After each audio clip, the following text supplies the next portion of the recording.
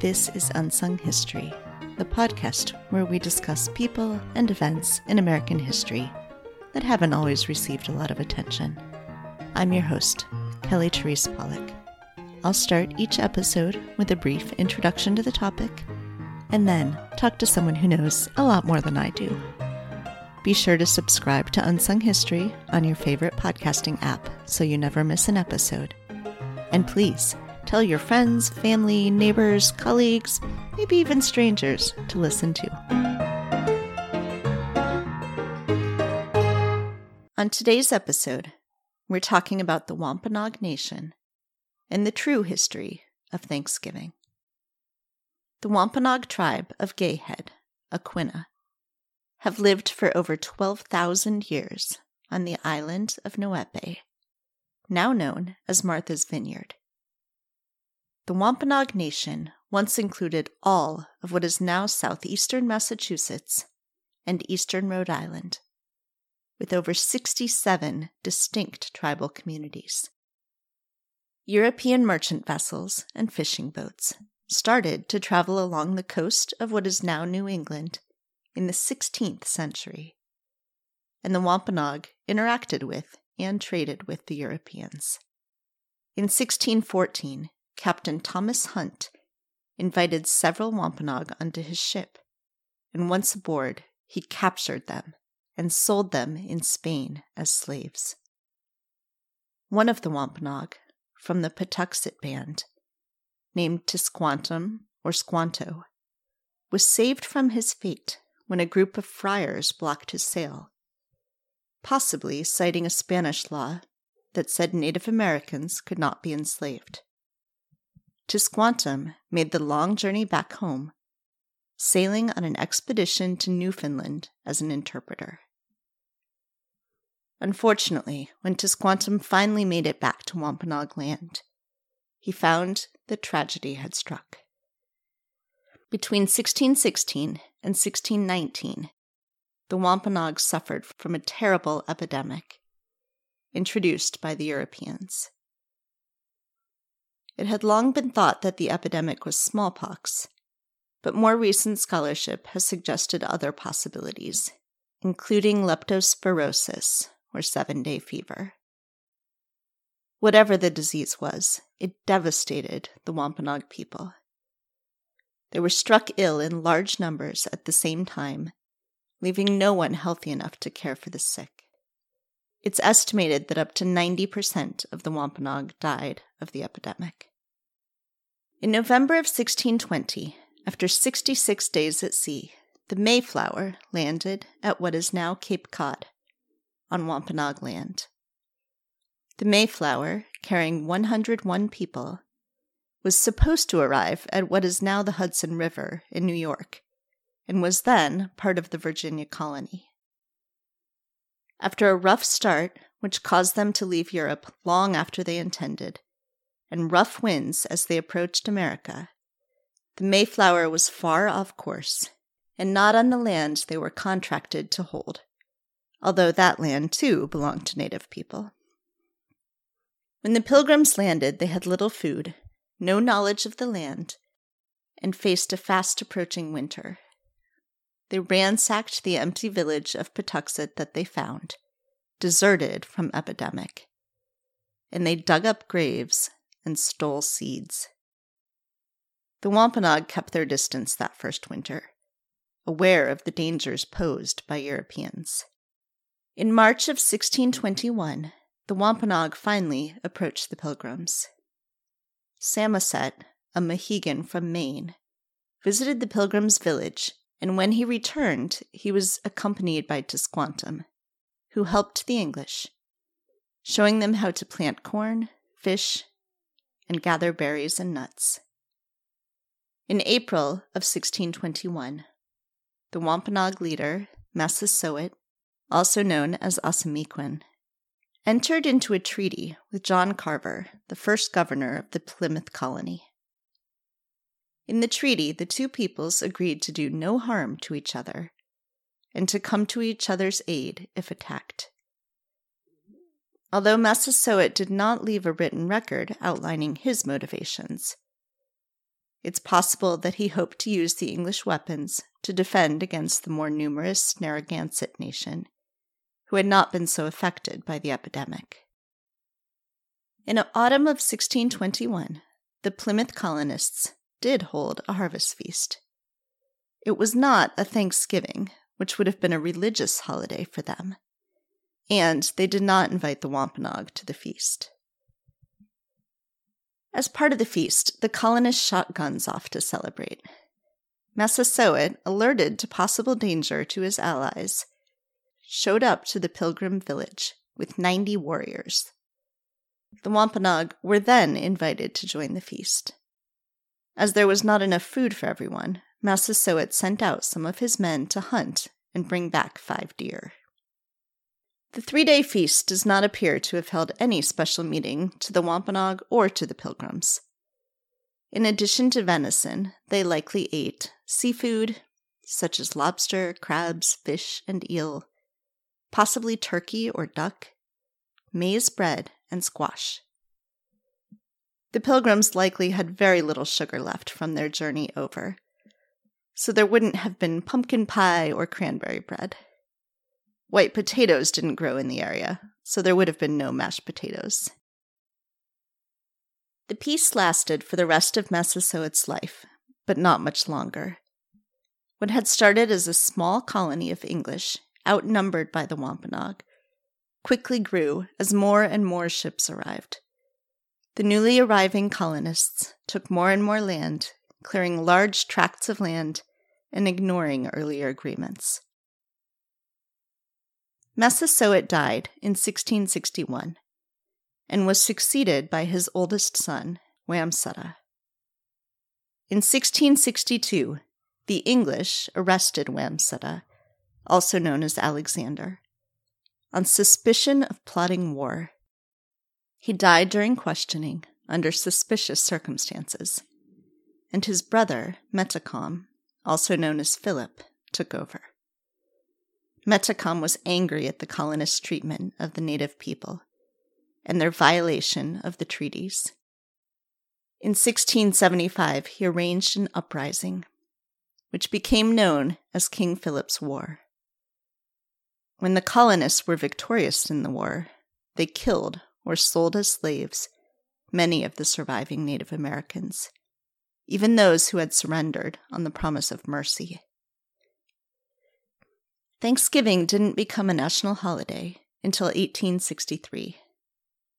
Magazine editor and writer Sarah Hale had launched a campaign to establish Thanksgiving as a national holiday, starting in 1827. At the height of the Civil War, Abraham Lincoln finally agreed, in a proclamation encouraging all Americans to ask God to, quote, commend to his tender care all those who have become widows, orphans, mourners, or sufferers in the lamentable civil strife. In 1970, the Commonwealth of Massachusetts planned a banquet to celebrate the 350th anniversary of the landing of the Mayflower. They asked Frank James, also known as Wamsutta, an Aquinnah Wampanoag man, to speak at the banquet. However, when they learned what he was planning to say, the true history, they forbade his speech. Frank James would not give a speech that they rewrote, and instead he planned the first National Day of Mourning on Coles Hill in Plymouth. 51 years later, the United American Indians of New England still meet at noon on Coles Hill on the U.S. Thanksgiving holiday to remember the genocide of Native people and the theft of Native lands and erasure of Native culture. There are currently more than 2,000 enrolled members of the Wampanoag. Only 2 bands of the Wampanoag have federal recognition. The Aquinnah, who were recognized in 1987 after a decade of activism, and the Mashpee, who were recognized in 2007. Several other bands have been recognized by the state of Massachusetts and have applied for federal recognition. Joining me to help us learn more about the Wampanoag and the dangers of the Thanksgiving myth is Keisha James, enrolled Aquina Wampanoag, one of the organizers of the National Day of Mourning, and granddaughter of Frank James. So, hi, Keisha. Thank you so much for joining me today. Thank you for having me. I want to start with, there's a lot of hand-wringing recently about how young is too young to teach kids about race and racial history in the United States. But I'm going to guess that this is a story that you have always known, that you have always been taught. Can you talk some about sort of growing up in your family and knowing the history of your tribe and your grandfather? Sure. So my grandfather, Wamsutta Frank James, founded a protest in 1970 called National Day of Mourning, which was the first Indigenous protest to push back against the Thanksgiving myth. And it has been happening every year continuously since 1970. So this year would be the 52nd National Day of Mourning.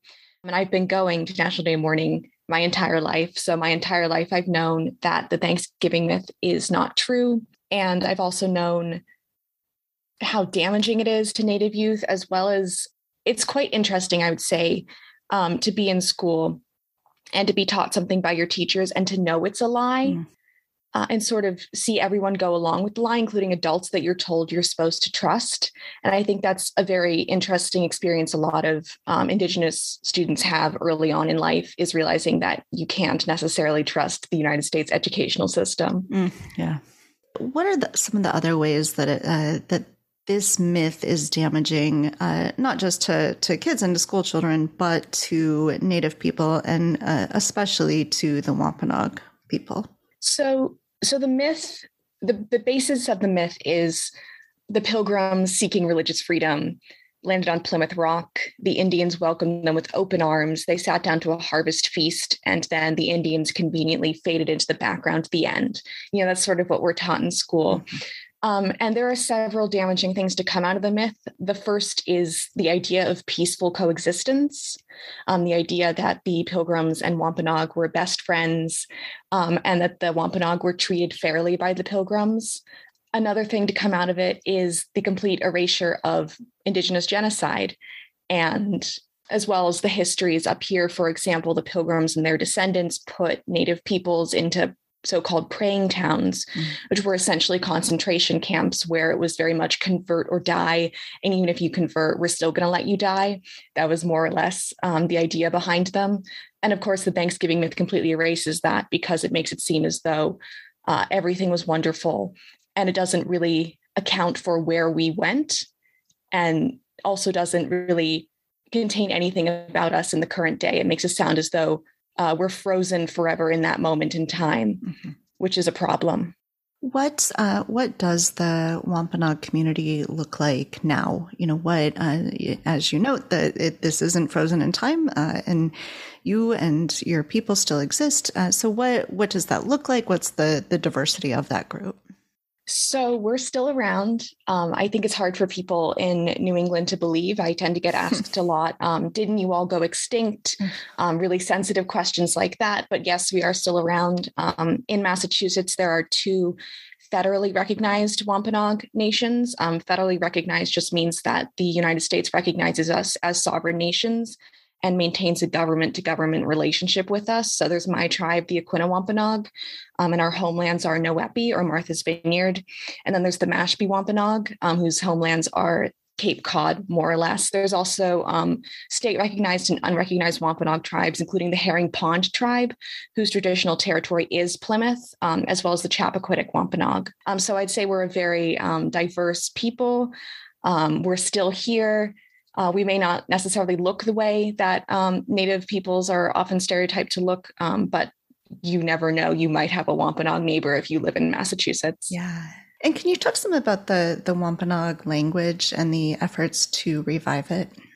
Yes. So it was said that the Wampanoag language went extinct by the early 20th century. I don't think that's entirely true because, for example, my family still had speakers alive until about the 1950s. But the point is, at some point, the language did go extinct. There were no more speakers of the language. And then in the 80s, a Mashpee Wampanoag tribal member named Jesse Little Doe Baird began a language revival. And today, we have many fluent Wampanoag speakers, as well as people like me who are trying to learn the language. So We're getting there. We're getting our language back, but it's taking a little while. Yeah, definitely. I watched some YouTube videos. It sounds like a beautiful language. Mm-hmm. Yes. So let's talk some then about your grandfather and the beginning of this National Day of Mourning. Can you talk some about, just sort of set the stage for what happened, why he started that? Sure. So the year is 1970, and 1970 is the 350th anniversary of the landing of the Mayflower. And so the state decides that they want to throw a banquet to commemorate this occasion.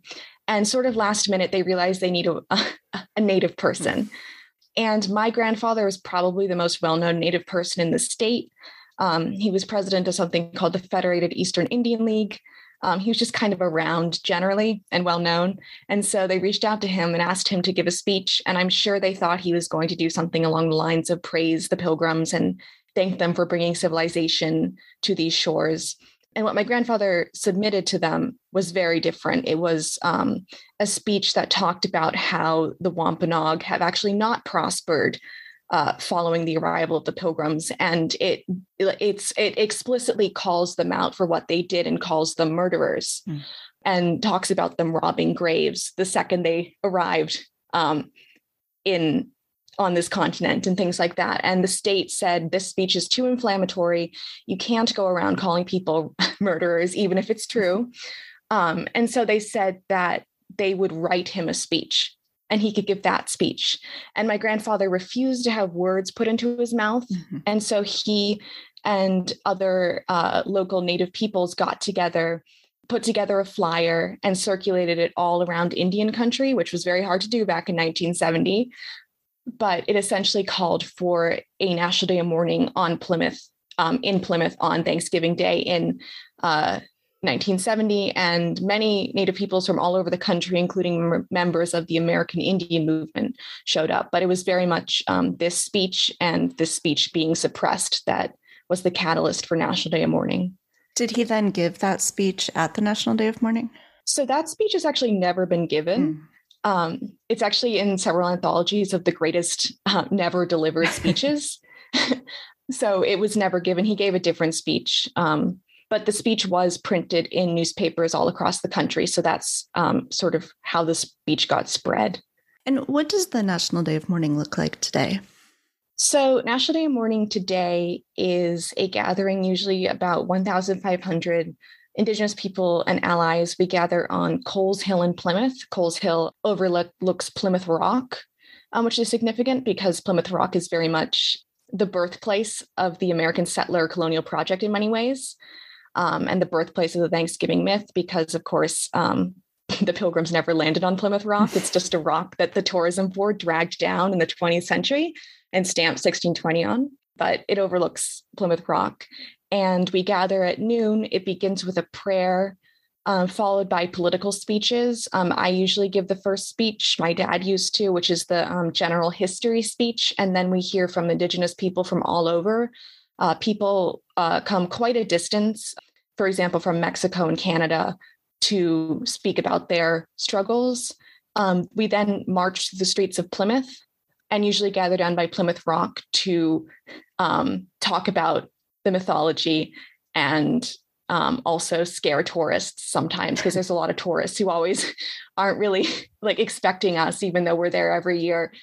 And following that, we usually have a social, which is like a big get together meal where we can all get to know each other. Since the pandemic has happened, we've been doing boxed lunches, and we also live stream the event so that people who cannot come can watch us. And we have about 3 hours of pre-recorded content as well from Indigenous struggles all over the world. So I think one thing that I and probably a lot of people who want to be good allies think about is, Thanksgiving is traditionally a time that we get together with families and eat food and, and such. And, how would you want people to be thinking about this day? And, is it appropriate to still get together for Thanksgiving? What would you like people to think about to do on a day like Thanksgiving? So I just want to stress that we're not against Thanksgiving as a concept. We're against Thanksgiving with a capital T. And what I mean by that is that we have no issue with people getting together and eating with their families and saying thanks, because that's a very important part of Native cultures, saying thanks. But we do have an issue with the propagation of the Thanksgiving myth. So something we always ask people to do is, before they sit down to their Thanksgiving meal, talking about the real history of Thanksgiving. It doesn't have to be long. It doesn't have to get into the bloody details if you don't want to, but it does need to challenge the myth, because many people at your dinner table will probably have been taught some version of the Thanksgiving myth. So just, 10 minutes of your time just addressing that, for some people, this isn't a happy day, and why that is something that we really encourage people to do. And, you mentioned that this is something that you have known about and been taking part in since you were a kid. I have little kids, and I am, trying to raise them to be hopefully good allies and culturally sensitive. Are there ways that you think that, I don't want to shield my kids from anything, but, that you think are sort of the best way to approach this with kids, as you're thinking about sort of getting them interested and perhaps enraged. My kids get enraged about social justice pretty quickly, but how you might recommend sort of introducing these concepts to children.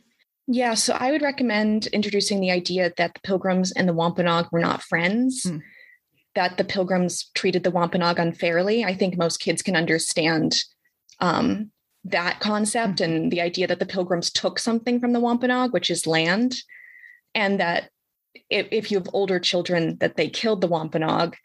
And I think also a great way to go about teaching kids is to look at the contemporary tribes in whatever state you're living in, and also the Wampanoag, and maybe go on our website. Every tribe has a website, and learn something about the tribe whose land you're on, and talk about the fact that Native peoples are still here. I think that's a really important thing to emphasize with children, so that they don't grow up thinking that we all went extinct. And then also, if your child's school does a Thanksgiving pageant, which a lot do, unfortunately, doing something about that, because it's really not acceptable in 2021 for children to be dressing up as pilgrims and Indians and perpetuating what we know to be a myth. So those are all sort of resources you can share with your children. Yeah. And so we've been sort of talking about the myth and what happened after, but let's back up a minute and talk about sort of what happened before this supposed Thanksgiving dinner. That's sort of the other side of the myth, right? That the, the people who were here just sort of said, oh, wow, settlers, we've never seen people on a boat before. Yeah. So what was that relationship like between the Wampanoag and the English and other Europeans who were coming over before 1620? Yeah, so colonization did not begin in 1620, I think, is an important thing for people to realize. The English had been showing up for about maybe 40 years prior to the arrival of the Pilgrims. And their arrival began something called the Great Dying, which was Native peoples contracting diseases that they had never seen before and dying off in huge numbers, as well as sort of sporadic massacres of Native peoples. So that had been happening for about 40 years before the Pilgrims showed up in 1620. The Pilgrims did not land on Plymouth Rock. They landed in Provincetown, or what is today called Provincetown, where they proceeded to immediately rob Wampanoag graves at Cornhill. And it included food items as well as anything pretty they saw. And their own journals describe these actions. They were quite rightly chased off by the local Wampanoag, who were not thrilled that these people had shown up and started robbing their ancestors' graves. They then sailed across the harbor to Plymouth, where they were met by Massasoit, the great sachem of the Wampanoag Confederacy. And what a lot of people don't understand is that the reason why the Wampanoag saved the Pilgrims from starvation was largely due to diplomatic reasons. Because if you're Massasoit, you're living in the middle of the apocalypse. These pale people have started showing up on the shores, and all of a sudden, all of your people are dying off of diseases you've never seen before and going missing and being sold into slavery, So a new group has shown up, and you've seen what they're capable of, and you've realized that they're going to keep showing up. And so if you're Massasoit, you want to make an alliance with them. in a desperate attempt to save your people. And so that's sort of how the first interaction came about and why the Wampanoag saved the Pilgrims from starvation. And this dinner, this supposed Thanksgiving dinner, wasn't this sort of coming together, declaring we're one big happy family. No, it was also a diplomatic situation where the Wampanoag heard gunshots and kind of came over to see what was up and what was happening. And it turned into a meal. But there were no women present. There were no children present. Nothing like the storybooks would have you believe, where it's usually, women preparing this elaborate feast and you sitting down at a table with, it wasn't anything like that. And it wasn't particularly friendly. It was, I would imagine, actually a little tense. And it wasn't called a Thanksgiving meal. The very first Thanksgiving was declared in 1637 to celebrate the massacre of over 700 Pequot men, women, and children on the banks of the Mystic River in Connecticut. So that's actually where the concept of Thanksgiving comes from. It comes from a massacre of Native peoples. So nothing like the Thanksgiving myth would have you believe. Yeah. So I want to ask too, you recently graduated from Wellesley College and you were able to give the land acknowledgement at the commencement ceremony. But can you talk a little bit about what went up to that and why that was meaningful? Sure. So Wellesley College is situated on the homelands of the Massachusetts tribe, which of course is where the state of Massachusetts get its name from. Wellesley, like most colleges and universities in this country, is built on stolen Native land. And it's not necessarily what is called a land grab university because the land it was built on was already previously owned by settlers. The land was nevertheless not acquired fairly and certainly involved the massacre of Native peoples to get to the point where the university could be built. And the college had not been very good on Native issues. We don't have any Native faculty. We didn't have many Native students. There's no Native American major or minor or studies classes being taught by Native people. So the land acknowledgement was a huge first step in beginning to repair the college's relationship with local Native peoples. And it was also a big first step because I was able to give it partially in Wampanoag, which was not exactly what the Massachusetts tribe spoke, but it's similar enough that if there are ancestors still present on the land, which most traditional beliefs sort of hold to be true, they would have been unable to understand me, which I think is a big first step as well in sort of healing relationships with the land. Yeah, if people are doing events and things and think it's important to do a land acknowledgement, do you have advice for how best to approach that? Yes. So the first thing about land acknowledgements is that it's not enough to just recognize that you're on stolen land. There has to be action items involved in the land acknowledgement. And it can be, we commit ourselves to learning more about Native history and then doing that. It can be we commit ourselves to getting to know the local tribe, forming a relationship with the local tribe and then doing that. And it also needs to include the correct tribes. I've been to a lot of land acknowledgements that have been very hastily thrown together, that have gotten the tribes' names wrong. And, I don't think that's really okay, especially when there are a lot of tools out there that you can literally input your zip code and it will tell you whose land you're on. Yeah. So I would just say be conscious about what you're doing and be careful about what you're doing when it comes to land acknowledgements and understand that it's only a first step in a very long path to some form of reconciliation. Yeah. The other thing that you have done a lot of is put together a guide for people who want to buy from Indigenous businesses. You have a long Twitter thread on this. Can you talk some about that? And, we say a lot, like we should think about Native Americans at times other than November, but, how best to keep doing that and supporting Native American people? Sure. So the holiday season is coming up. So, buy from Native artisans. I put together the thread because I get tired of seeing non-Native people selling Native crafts because it is actually economically damaging to Native peoples. And I feel that morals should come before fashion sense. And so I wanted to put together a resource for people to easily have easy access to Native artisans, and also to make people aware of something called the Indian Arts and Crafts Act of 1990, which is, theoretically supposed to stop non-Native people from marketing their goods as Native American. So I would say buying from Native people is a great way to engage with us. I would say cooking Native food is a great way to engage with Native culture all year round. If you live near a tribe that has a powwow, you can go and respectfully spectate at the powwow. There are all sorts of cultural events always happening and all sorts of things always happening in many ways to engage with Native peoples. And I would just caution people against only engaging with us in October and November and then forgetting about us for the rest of the year, because Thanksgiving and Columbus Day / Indigenous Peoples Day are sort of the two main ways we're engaged with, and both revolve around Native American genocide. And so, choosing some times that don't revolve around our genocide and are actually a celebration of Native peoples would be nice. Yeah, definitely. I sometimes look at things like Native jewelry and worry that if I were to buy it, I want to buy it and support the artist, but that if I were to then wear the jewelry, that might be cultural appropriation. So, could you speak to that? Yeah. So generally jewelry is okay.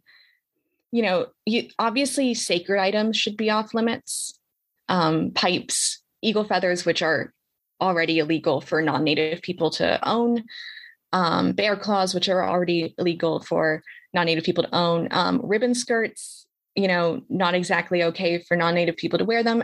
But jewelry is actually, and beadwork are usually very okay for non-Native people to own, because they actually have our roots in our oppression. And we're the only way that we could make money for decades, because job opportunities were so limited to Native peoples, especially on reservations, that arts and crafts was very much the only way that income could be made. So jewelry is generally safe to buy. Terrific. Great. Then I'm going to go buy a lot of jewelry. Yes.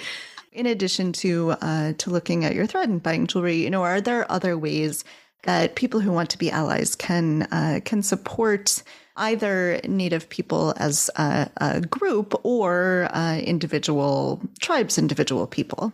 Sure. So I would say any ally, first and foremost, should do their research. There are a lot of resources out there written by Native peoples on anything you want to know. So if you're wondering if it's okay to call us American Indians, which by the way, it's not, that's out there and has been written on extensively. I would say that other ways to engage with us are obviously learning whose land you're on, learning the history of that land, because it's not enough to just say, oh, I'm on Wampanoag land. You really need to go deeper than that and understand why you were able to eventually come to live on Wampanoag land, and the history behind that, and the fact that it's likely not going to be pretty. I would say respectfully participating in our cultures is a great way for allies to interact. Going to museums, if the museum has Native American artifacts that they shouldn't have, working to get those back to the tribes, supporting Native activists, never speaking for us. So, for example, I do a lot of work on Indigenous Peoples Day, and there's a bad tendency for non-Native people to just decide to try to pass Indigenous Peoples Day in their town without consulting us, which is not acceptable, because I don't know how you're going to declare Indigenous Peoples Day without letting an Indigenous person know that you're trying to do that. Just generally letting Native people take the lead on any of our issues, and also letting Native people take the lead on many climate struggles as well. Yeah. So I will put in the show notes, I will put a link to the National Day of Mourning information, and also to your Twitter thread with the Indigenous businesses to support. Is there anything else that you want to make sure we talk about today? Nope. I think that's it. I think National Day of Mourning is a great starting point to challenging the Thanksgiving myth.